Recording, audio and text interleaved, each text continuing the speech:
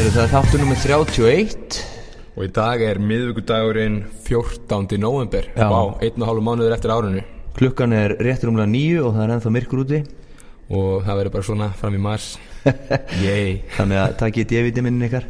Heldur betur. Já, herðu. Tókstu þín í morgun? Já, ég tók mitt í morgun. Já, það er D-vitamin og það er Já, eftir að taka mig. Multivitamin og það er omega. Já. Já. Svo tek ég magnesium og kvöldir magnesium og kalsíum. Já. En þetta hljómar svo sé allt vörur frá ná mínum mönnum. Já. Það er reyndar alveg rétt hjá þér. En við erum ekki að ræða bætiefna og þetta er ekki sponsorað af ná heldur. En við Guðjón erum sem mættir í stúdíó og ætlum að taka upp þátt fyrir ykkur í dag og áður við byrjum á efni þáttarins þá ætlum við að kynna Facebook-hópin okkar þar sem að við erum reyndar eigum eftir að setja inn efni fyrir þessa viku. En ef þið hafið áhuga á þjálfun íþróttafólks eða eru íþróttafólk sjálf og viljið einhvers konar upplýsingar tengda þjálfun þannig að þið getið bætt ykkar afköst og endurheimt þá endilega skundið inn á Facebook og bætið ykkur í hópin betri þjálfun, opin hópur og við Guðjón reynum að vera svolítið duglegri að setja nýtt efni þar og stundum skapast alveg mjög skemmtileg umræða þar og það gerir þetta bara ennþá skemmtilega að við náum svona allur hópurinn aðeins að mynda svona hvað sem faglegt samtal.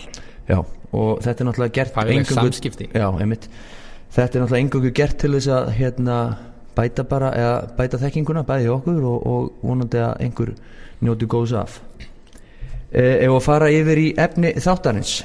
Já, það er svona smá kveiki á því að við ákveðum að fara í efni dagsins er að í gær var ég að framkvæma mælingar, styrta mælingar fyrir þess að bara upphífingamælingar á knattspyrnulið. Og það er fyrir löngu búið að ákveða það að æfingin eigi að vera klukkan 7 og það er styrtaræfing. En það var einn í hópnum sem ákveða að fara á æfingu og taka klukkan 5, sem 2 tímum fyrir æfingu og taka, sagði hann, chest og axlir, já. Þannig að hann bara gat ekki nema 3 upphífingar og við ætla að fá að koma í næstu viku og taka testið. Þannig að ég hringdi Villa þarna kvöldið og sagði, heyrðu Villi, við erum komin með viðfangsefni, þetta er allt of algengt að fólk er einhverju bodybuilding splitti í staðin fyrir að fylgja prógrami klúbsins og er að fara eitthvað út fyrir það svið sem klúburinn þarf því að eins og við munum tala í dag þá er gríðalegt álag á líkamann þegar þú ert að fara í þessa body part splits ofan á það að þú getur líka búið til ójafnvægi því þú ert pottþétt ekki að telja voljúmið á tók á móti pressum. Já, einmitt.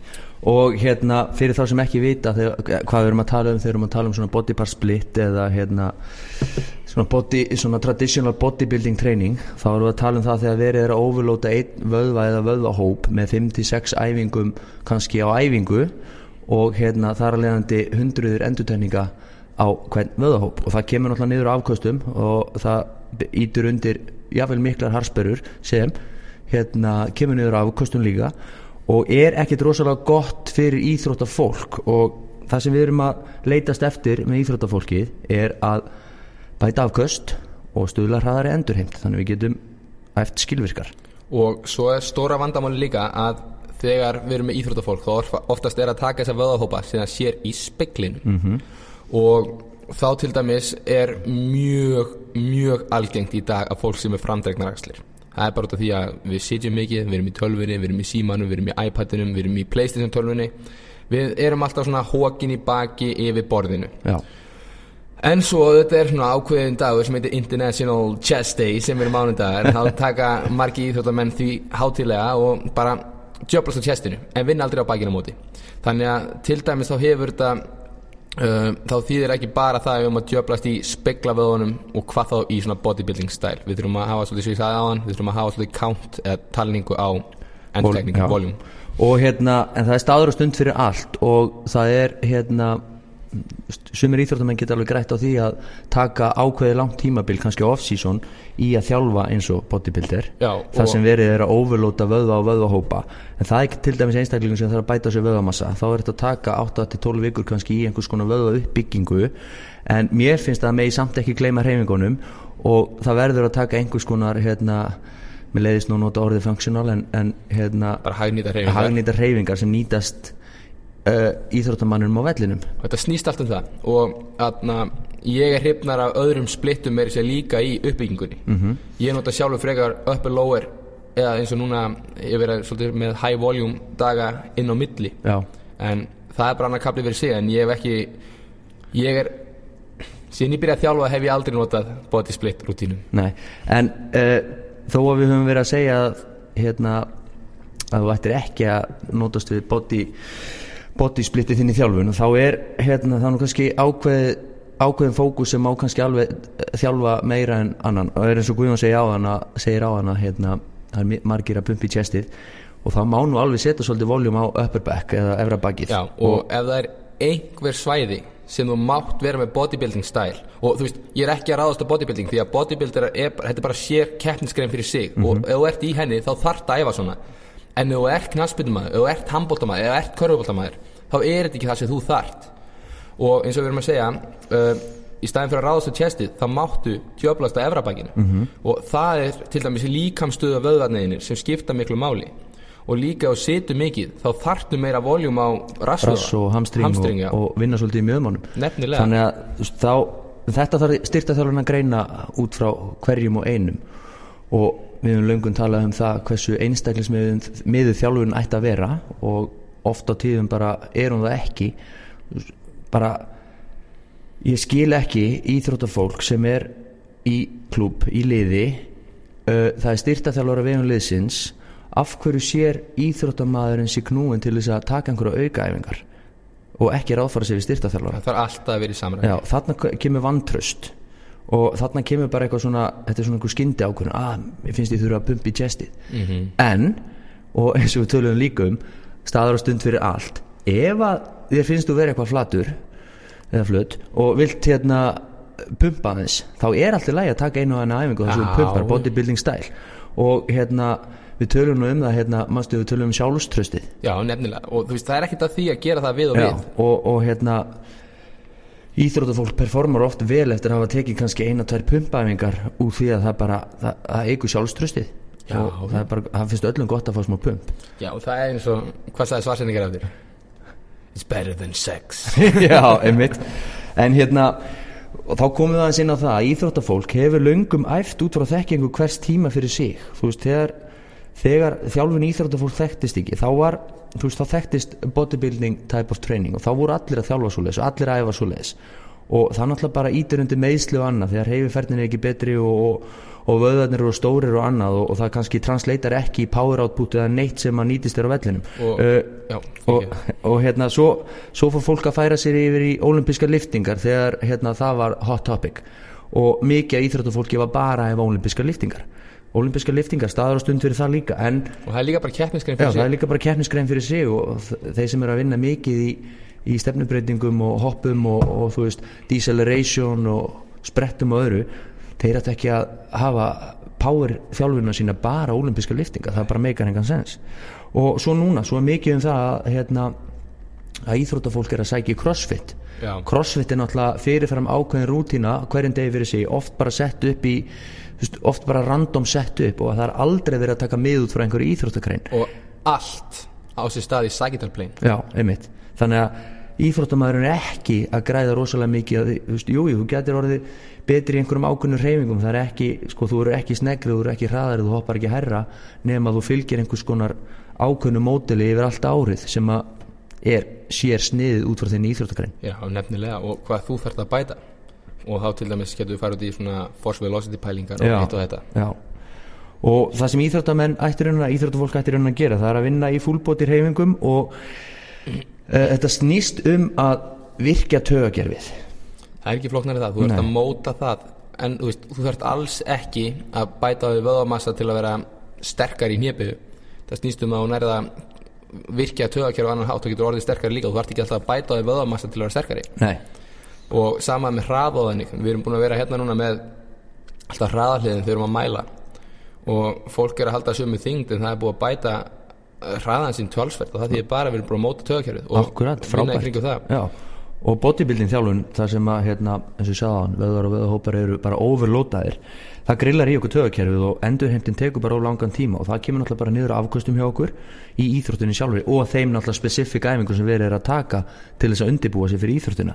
Bodybuilding, það náttúrulega bara verið að leitast eftir að líta vel út, íþróttaþjálfun bara afköst og endurheimt. Já, og kannski ágætt að við erum að taka að grilla taugakerfið, þá erum við líka að grilla liðina. Og það ekkert óalgengt að margir styrktarþjálfarar sem kannski í kringum 50 í dag sem voru mikið í þessu á sínum tíma og margir bodybuildera, þeir eru búin að fara í mjaðmaðgerðir og hníðaðgerðir og axlaðgerðir því að það er að skipta út liðum. Grófasta dæmið náttúrulega bara vinnur okkar Ronny Coleman. Já, nefnilega. Hann bara getur ekki gengið í dag, en hann náttúrulega svolítið gróft dæmi, hann náttúrulega sterkasti bodybuilder allra tíma og hann Fór ekki Schwarzenegger líka aðgerð?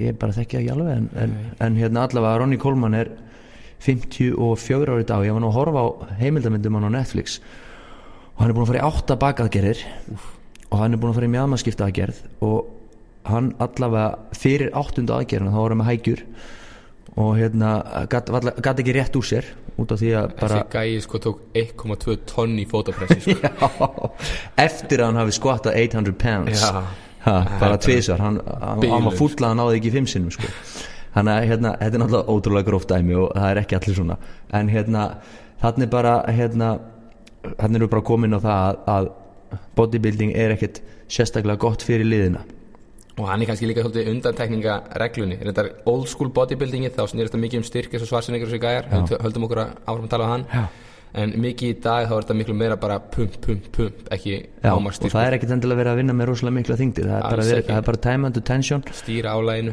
og það er bara verið að leitast eftir the pump og rosalega mikið overload á vöða og vöðahópa og þú áttar á því að ef þú tekur 5-6 æfingar á dominant æfingar á fætur eða sem sagt bara squats og fleira hvernig heldur þú performir næstu 2-3 daga í einhvers konar hlaupum nákvæmlega, en talandum nú þegar það var kannski ekki off topic við erum ennþá topiki en ég sá hérna nýlega prógram fyrir yngri flokka í knattspyrnu og þú erum að tala um nýdominant það voru 8 endtekningar af 8 æfingum sem voru nýdominant á einni styrktaræfingu hugsa ykkur hvað hefur verið svolítið að fara fram á sig þarna því að það sem er mikið að styrkja er hvað í hypertrófíu það er aftænleir og ræsfjóðar þannig að fólk er aðeins að missa sig þannig og þetta er líka þú veist, ég sé þetta líka það er verið kannski in-season æfingar í handboltafólki það sem verið að vinna með 4-5 axlaæfingar á hverju styrktaræfingu þú veist handboltamenn þurfa að hafa sterkar axlir það eru hreyfanlegar axlir, stöðuðar axlir en þú veist, þú ert að taka bodybuilding type of axlaæfingar í in-season kannski 3-4 sett af 10-12 endurtenningum 3-4 æfingar það er bara allt og mikið það þarf að dreifast betri við vikun heldur en að vera að taka þetta allt á einum degi og líka eins og með fyrir handboltamenn vinna í efra bækinu frekar en að hjálpa að vinna í því að vinna í bremsuvöðunum heldur en sem sagt hröðunavöðunum og þetta er svona svolítið það sem við höfum verið að díla við ég hef líka dílað við þetta eins og Guðjón segir að íþróttafólki hjá mér er að fara út fyrir það sem ég seti upp og þetta var held í 3. skipti þessa vikuna þannig að ég fekk þetta komment þannig að þá fer maður svona aðeins við þurfum aðeins að gýra okkur saman og fólk fara að vinna saman á hlutum líka það má ekki gleyma því að less is more og hvað það þjóðast á miðju tímabili þú ert á off-seasoni þá máttu svo við sögðum mátt jöfnast alveg en þú þarft að passa það að fara ekki fram úr þér og þetta snýst náttúrulega það þarf að hugsa út frá ársbasis það þarf að hugsa afköst, endurheimt og annað ef þú þarft að þyngja þig og bæta þig massa djöflastu þá í æfingunum að bodybuilding style en ekki gleyma þessu performance based approach svo í slettinu aðeins passa líka að hafa voljúmi rétt það er alltaf að tala um að vera toga 2-3 á móti einni pressu og alls ekki gleyma þessu því það allt og auðvelt að fara í bekkin, klára bekkin, bara svo í Hallandi,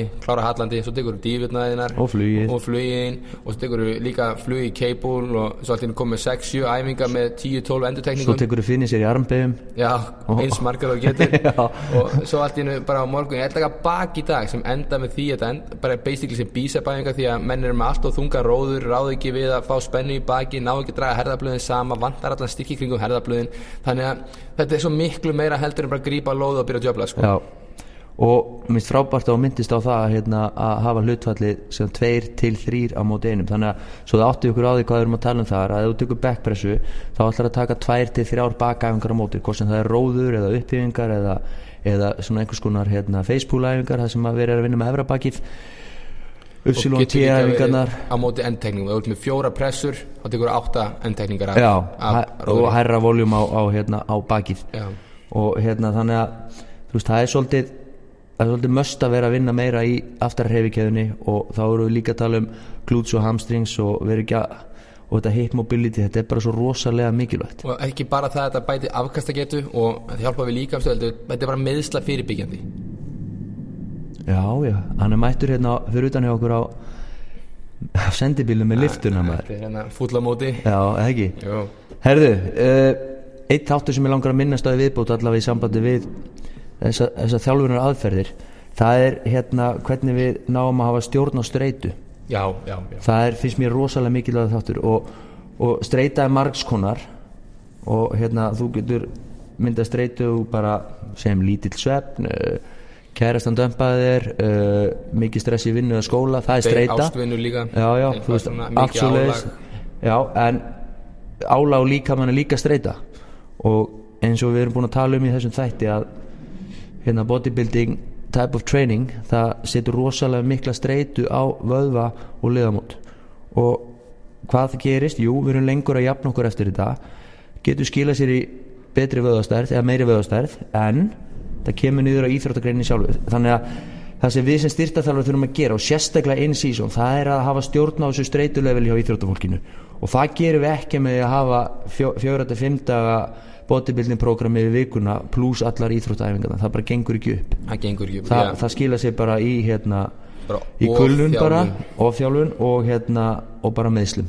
Já, það er bara mjög auðvelt að meðast og keyra kerfið út. Já, þannig að hafa stjórn á streitu og kannski líka, þú veist, þótt við séum alltaf að æfa vöðva þegar við erum að lifta eða framkvæma einhverjar svona styrtaræfingar, þá má ekki gleyma því að við erum ekkert að fókusa á liftuna sjálfa, heldur við erum að fókusa það að við erum að framkvæma hreyfingar og hreyfingar eru framkvæmdar sem sagt í gegnum þetta liðamótin, þannig að það er álag á vöðvunum og líka á sinunum og sinar það þurfa ennþá lengri og festingar það þurfa þetta bara lengri tíma til að venjast heldur en vöðvarnir sjálfur. Já.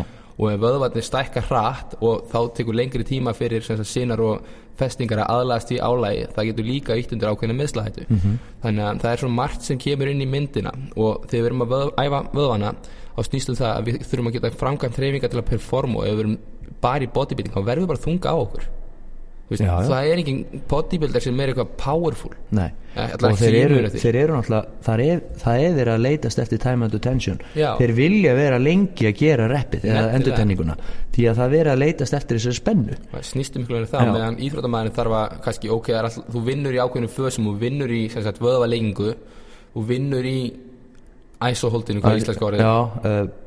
Stöðu það er saman það, bara isometric stöðu og svo vinnur koncentrika í vöðvaspennunni og hún þarf að vera kröftug því að þú þarf ekki að framkvæmt hreyfingar hratt. Þú veist, ef þú æfir hægt þá verður þú hægur, ef þú æfir hratt þá verður þú hraður. Ef að tempóið í hnébeðinu þannig að þú leitast eftir að vera 3 sekúndur á leiðinni niður og fer beint í koncentriska fasan og ætlar að vera 3 sekúndur á leiðinni upp, þá verður hún alltaf bara þannig. Já, og vöðvið venst því og hann bara, þá verður þú bara hægur og þú getur kannski þú getur alltaf byggt miklu meiri kraft með að sprengja upp úr hnébeðinu. Þú getur alveg verið að einbeita þér að lengjandi fasanum með að fara aðeins hægar niður og sprengja upp úr botstuð og annað en ef þú ferð hægt upp þá verður þú hægur. Og þess vegna má líka hugsa það og Buddy Morris, Cal Dietz og fleiri tala um þetta. Þegar þú ert með íþróttamann þá vinnur í 55 upp í 80% af maxi. Það er bara því þá ert með high force, þú ert með high velocity og það má ekki gleymast ef þú ert í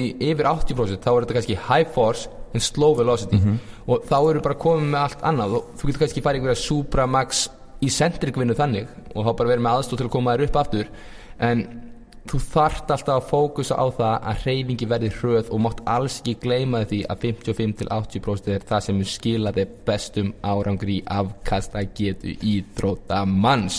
Þetta var frábært, það var svo að hafa verið að lesa upp á blaði sko.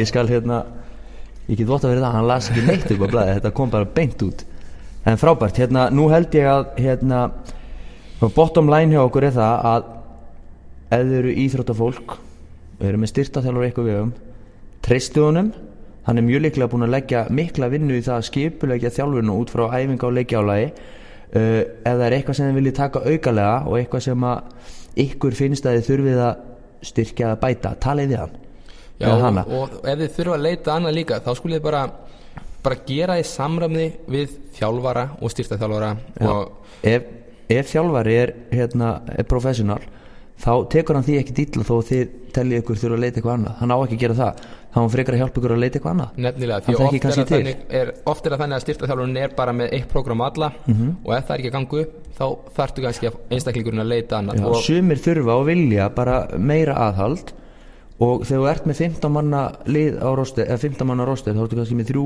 þrjú prógram í gangi kannski búin að splitta niður mönnum eftir stöðum eða getu eða öðru að þá bara ekkert að því að segja bara heyrðu, ég tel mig þurfa meira aðhald getur þú bent meira rétta átt þá getur þessi styrktarþjálfari jável unnið vinnuna í samræmi við styrktarþjálfara liðsins þetta á ekki að vera eitthvað tippakeppni það eiga allir að vera að vinna saman hvort sem það eru styrktarþjálfarar, sjúkraþjálfarar osteopatar, kírópraktar og whatever það snýst alltaf að íþróttamaðurinn performi og að hann sé að ná hámars afkastagetu og ég held að þetta hefur bara verið ágætis hvað loka árið í dag held það líka, við minnum aftur á grúpuna minnum á Instagram síðunar okkar @Wilson4 @Top4 annars held ég að það sé ekki meira að sinni Nei, á næstu 2 dögum munum við setja inn við munum auglýsa þáttinn allavega á grúpunni og á næstu 2 dögum munum við setja eitthvað skemmtilegt juicy inn á síðuna og vonast til þess að áhuga sami taki þátt í